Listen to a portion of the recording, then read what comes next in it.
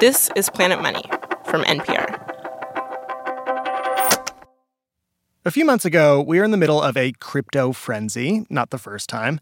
Millions of people had just watched the Super Bowl, where several crypto companies ran big ads. People were calling it the Crypto Bowl. And all of these celebrities were hyping it up, from LeBron James to Larry David. And in the middle of all that froth, we got an email from a listener named Mark Mussey, who lives in Philadelphia. So I am a realtor and a investor. Got my license when I was 18. And are you pretty good at it?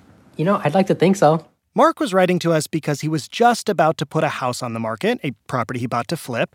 And unlike other houses he sold, this one would come with something unique, of the moment. A cryptocurrency miner built into the house. You know, like a device that generates new crypto that could then be exchanged for actual cash. And he's made this cryptocurrency miner sort of like cabinets or countertops, a permanent fixture. This will be the first crypto fixture ever being sold in the world. Mark, how do you know that this is the first time ever? I cannot fact check that 100%. I can't either, but I'm going to say it until someone else proves me wrong. And then I will gracefully say, okay, I guess I was number 2. But until then, I'm going to go ahead and claim it. Now, I might have ignored this as like just another crypto gimmick. I don't know, maybe this guy was trying to get his listing on Zillow Gone Wild. Wait, I can't tell if you're joking. No, that is a real account. That's an Instagram account. But even if that was true, there was something about this idea that was intriguing. This was a place where the hard-to-pin-down digital world of crypto would meet the real physical world.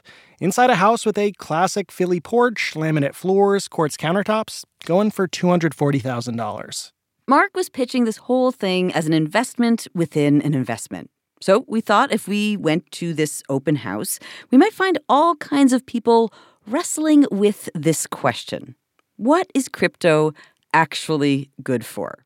We figured at the open house there'd be crypto true believers, mingling with newbies, mingling with skeptical Philadelphians. Philly has a very, what's the word, where they don't trust people, like just trustful nature. So the average buyer is going to come in and say, why? Why'd you do this? I don't get it. What's going on here? How are you scamming me? How am I getting got? How am I getting got is another question swirling around crypto these days. Because from the time Mark was finishing up the house to today, the laminate floor has fallen out of the crypto market. It's lost $2 trillion, 2/3 of its peak value, turning us all into skeptical Philadelphians.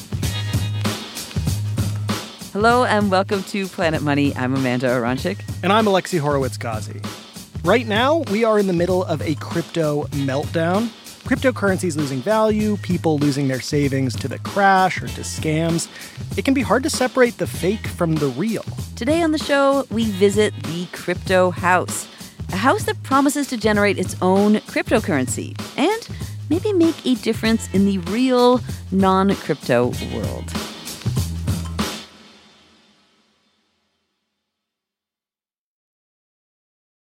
This message comes from NPR sponsor American Express Business. When it comes to getting the right card for your business, choosing one that was built with your needs in mind makes a difference. American Express business cards are packed with features and benefits like membership rewards points, flexible payment options, employee cards, and more to help take your business further. With needs like yours, you need a card designed for business. Terms apply. Learn more today at americanexpress.com/businesscards. About a month later, Mark organizes an open house. And when we get there, Mark is doing all the normal things real estate agents do to get set up. So had to vacuum, got some food. He bought some fancy-looking lemon poppy seed and buttercream donuts. Yeah, they're like cake donuts. The place is staged in grays and white with large pieces of abstract art on the walls. There's a vase by the door with 2 tastefully dehydrated flowers in it, a scented candle burning. What flavor is that? So I just picked a nice-looking one that I had in the house. Smells like market volatility? Sea salt vanilla. Close. He's also done some staging for the crypto curious, set up a framed QR code that sends you to some information online. So I put together an FAQ for like crypto-related stuff. While he's showing us around the house, some people start to arrive. Hey, how are you guys? Good. I'm Mark. I'm the listing agent. A lot of people start asking the kinds of questions you'd expect from a prospective home buyer about the heating system, the new windows. But you can tell there's one thing that Mark really wants to talk about. You guys are familiar with like the crypto thing that I set up? No. So I set up a crypto miner in the house. Oh, did you? This is really the moment I've been waiting for, seeing the crypto miner. Because what I'm picturing is a room filled with noisy servers sucking up tons of electricity. Because these days, that's what it takes to mine the two biggest coins, Bitcoin and Ethereum. Last year, Bitcoin used about as much electricity as Argentina. We walk upstairs to the master bedroom. Mark points us to the closet, and we stand in an awkward circle, peering inside. Here's the miner. Okay. Oh, it doesn't look like what I expected. Well, it's a little box, maybe, 4 inches by 3 inches. Something like that, yeah. And it's plugged in. It's pretty discreet. This is not what I was expecting. The crypto miner looks like a little hard drive sitting on a shelf. It's using about 5 watts of power, less than an LED bulb. And Mark explains that this thing that he has built into the house is called a helium miner, which has nothing to do with helium, the element. It's just the name of the cryptocurrency that this miner is generating. It also doesn't really have anything to do with mining either. Mining is just a metaphor when it comes to crypto. Basically, what that means is that there's a computer doing some sort of processing work to help the whole system run. Mark says that in the case of helium, the computer is that box in the closet. And the work that it's doing is essentially it is a hotspot. It takes the house's Wi-Fi signal and shares it through an antenna to be picked up by all kinds of little smart devices within a few miles range of the house. Things like internet-enabled dog trackers or electric scooters or water sensors for flooding. All the stuff that makes up what people sometimes call the Internet of Things. In return for that work of sharing signal, the little computer earns some helium, a cryptocurrency that you can then exchange for real dollars. So it made $2.81 yesterday. And so if it does that every day for the rest of the month, it'll make $84 in a month. Not terrible. Plus, the whole thing isn't that energy intensive. It doesn't have to be. That was the thing I learned at the Crypto House. Not all crypto mining is the same. Some mining takes a ton of energy, some doesn't. Sometimes crypto mining is all about the creation and maintenance of a currency. And sometimes the crypto miner is just like performing some entirely other task, like the helium miner that Mark's installed in the closet, which he is now showing to a potential buyer, a woman named Asia Hightower. If you end up buying the house, I'll transfer ownership. And so those payments will start coming to you directly. But right now they come to you. Yeah, right now they're mine. Still my house. Asia has not seen this kind of miner before, but she's already got some experience with crypto. During the pandemic, she bought a few $100s worth of cryptocurrencies with her stimulus check. She pulls up her Coinbase account to show us. I have Bitcoin and Ethereum and Shiba, and they're sucking right now. Yeah. Every last one of them dropped. Yeah, market's down bad right now. Horribly. Which is not ideal for Mark's pitch. On the day of the open house, the cryptocurrency market was losing value and had been for a few months. The helium coin, the one the crypto miner is generating, that was down too. It felt like we'd been watching a bubble deflate, and we were also seeing some crypto companies totally evaporate. And some of that is definitely fraud. According to the Federal Trade Commission, 46,000 Americans lost at least $1 billion to scammy crypto schemes since the start of 2021. When people say to you, like, oh my God, crypto, it's just a scammy coin, does it put your back up, or how do you respond to the scam coin stuff? I called up Frank Meng. He's the COO of Nova Labs. They're the ones who launched Helium, the token that's being mined in the Crypto House. Yeah, it's annoying and agitating, but at the same time, I feel like every time there's new tech, there's going to be this flood of scammers that come in to try to, take advantage of that. Frank says, unfortunately, scams are part of the cycle of a new technology. Like, remember when we all got email? How many email scams have we seen? Holy cow. And then even the telephone. We still get telephone scams. It's endless. This is no different. In the crypto world, it's the same thing. He says that with the collapse of crypto and Ponzi schemes driving the narrative, it's easy to forget that crypto encompasses not just the nearly 20,000 speculative coins, meme coins, stable coins. It's also a technology. And for Frank's company, that technology was a way to solve a totally different problem. Which brings us to the story of how this cryptocurrency called Helium made its way into the closet at the Crypto House in the first place. It's a winding tale. Starts about 10 years ago when the two guys who founded the company were out doing one of their favorite pastimes, flying drones, Bay Area stuff. So one of the drones flies a little far away behind some trees, too far from the controller. This has totally happened to me, and you end up spending hours trying to find your drone. When the drone disconnects from your control, it's gone. It's gone. Where did it go? I don't know. Well, hey, let's find it. A simple problem, but yet critical problem. And all you need is a simple solution. The drone should connect to the internet on its own, right? Right. Well, it can't. If you have a device that needs a little bit of internet, like that drone, there are three main ways to connect: Wi-Fi, Bluetooth, and cell service. Cell service, that would be super expensive. If you're outside, tough to get Wi-Fi. And Bluetooth has limited range. So Frank says that the friends with drones, they decide, let's build a network for these kinds of things. A network to serve devices that don't actually need a lot of internet. They just need a little bit. But then they quickly figure out that is really hard to do. We clearly cannot build our own network. It's almost impossible for AT&T to build their own network. It's so expensive. It's literally billions of dollars over decades. And so we thought, well, how do we do that? Right. Even AT&T with all their money can't just snap their fingers and make a network. So how's this little company with a dozen engineers and a little startup funding going to do it? So they're like, what if we just figure out a way to extend the network that the AT&Ts of the world have already built? Maybe we could get people to share a little of their Wi-Fi using an antenna to spread the signal. They try a bunch of things to convince people to install these signal-sharing kits they come up with. They tried selling them, doesn't work. They tried giving them away, put this thing in your house and you'll be part of a people-powered network. But people quickly lose interest. It becomes clear they are not going to be able to build a network of millions of people spanning the entire globe this way. By 2017, things were looking a little rough, the company might go broke. So in their hour of darkness, they turned to, what else? Bottle of fancy scotch. Kudos to our engineers and the team. Instead of giving up, they decided to open up a bottle of Oban 14 and started drinking. really.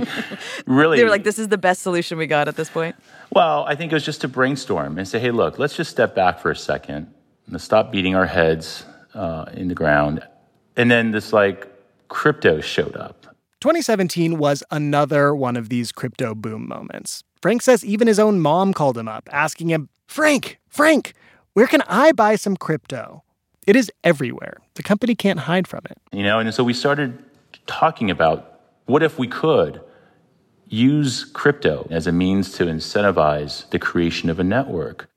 Maybe that's the way to convince someone to put one of these hotspots in their home. Tell them this isn't just a hotspot. It's also a device that mines crypto. Mom, here's a way for you to get crypto. Put this box in your closet. Essentially, they're going to pay people. When the people share their signal, they'll earn a little bit of this new currency, helium. And it begins to take off. To prove this point, Frank shows me a map covered in dots that represent hotspots all around the world. So each hotspot has a unique name. And so the last hotspot that's onboarded is somewhere in Germany, Unna, Germany, and its hotspot name is Attractive Hemp Buffalo. The goofy phrases come from this random word generator they use to name every hotspot. So there's bumpy picklefinch in Turkey and shambolic felt scallop in Denmark, a personal favorite. As of today, there are 900,000 of these hotspots around the world and counting, including one in a house that's for sale in Philly. There's now a handful of companies like Helium that are using crypto as an incentive to perform a task that relies on building a widespread network. There's a company called Filecoin, which is where Helium got their idea. Filecoin is a network for storing digital files. Another company, Hivemapper, incentivizes buying a little dash cam for your car, and it uses location info to create new maps. You guys make this decision to tie your company to crypto. Yes. Which is helpful. But what happens when the market tanks? Do you feel like you guys have hitched your wagon to something that's actually super volatile? I think because it was so bleeding edge, it's going to be volatile. You're going to have ups and downs. And the helium coin does go very up and very down. Its value is still largely based on people speculating, like, hey, is this coin worth anything? Should I buy more? Should I dump it? But Frank says that because the coin isn't really the point of the company, they can ignore the ups and downs. He honestly seems more worried about the volatility of being a tech startup. The technology that we're building, it's risky. I would just say by the nature of what we do, we are a startup. We're creating technology that's never existed before. It's going to take time and it's going to be a lot of risk. Our real estate agent, Mark, knows that maybe the company will fail and these boxes will become useless. But he's a believer. He owns 5 helium miners, not counting the one in the crypto house. He spent almost $7,000 buying and installing them. And he's done all of this because he thinks that helium is this kind of rare thing. A crypto that serves a clearly functional purpose, isn't just a speculative asset. Here's looking at you, Dogecoin. Helium lets Mark be an evangelist for all of this stuff that he's really into. And through the crypto house, Mark gets to introduce some lucky homebuyer to crypto at zero cost to them. It's cool to be able to set it up for someone and say, hey, this technology exists, I set it up for you, go ahead. But will the buyer actually want this gift that Mark is offering up? That's coming up after the break.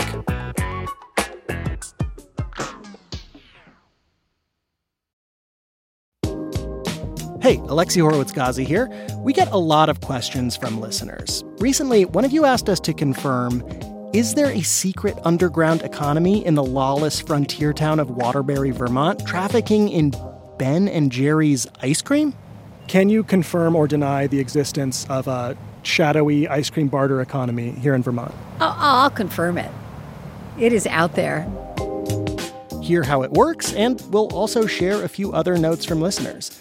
That's in our next episode for subscribers to Planet Money Plus. Subscribing to the show not only unlocks bonus content, more importantly, it helps support our work and keep the show going for everyone. Subscribe to Planet Money Plus via our episode page in Apple Podcasts or at the link in our episode notes.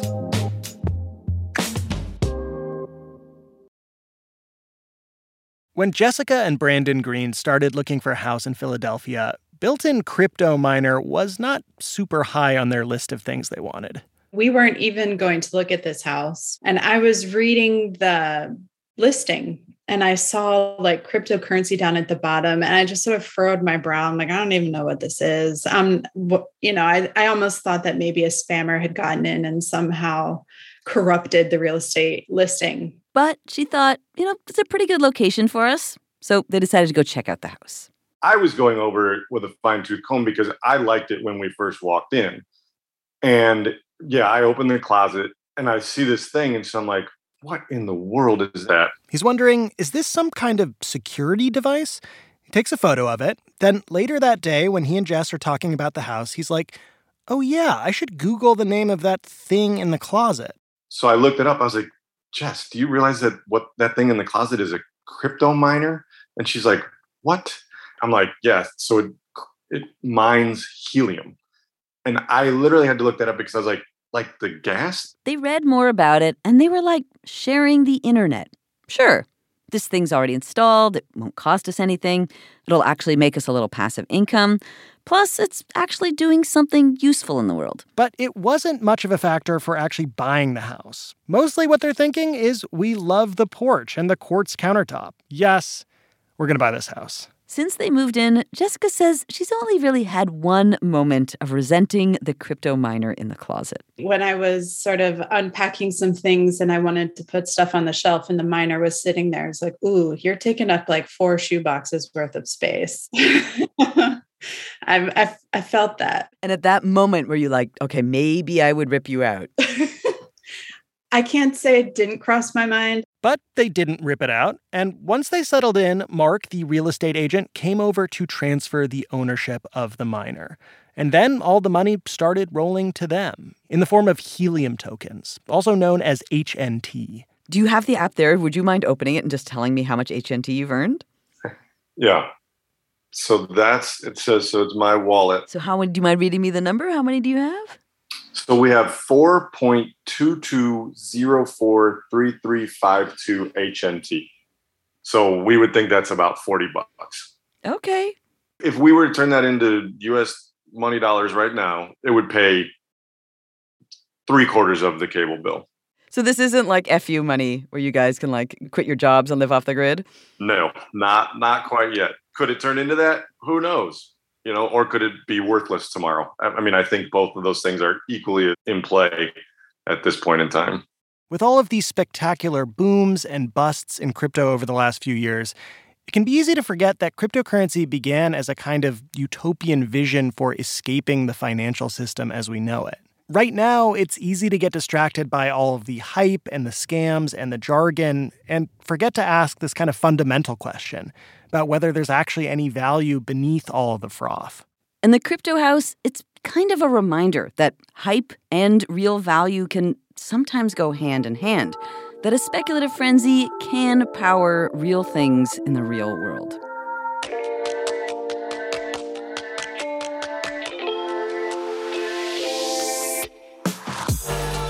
If you're looking for a way to show your appreciation for the journalism we do at Planet Money, why not become a member of Planet Money Plus? It'll help support the show, you can listen ad-free, and every other week we'll give you some bonus content exclusive to subscribers. You can subscribe at plus.npr.org/planetmoney. That's plus.npr.org/planetmoney. Today's show was produced by Sam Yellowhorse Kessler. It was engineered by Gilly Moon and edited by Molly Messick. Planet Money's executive producer is Alex Goldmark. Special thanks to Brady Dale at Axios for his help and Robert Hackett at Andreessen Horowitz. No relation. I'm Alexi Horowitz-Ghazi. And I'm Amanda Aronczyk. This is NPR. Thanks for listening.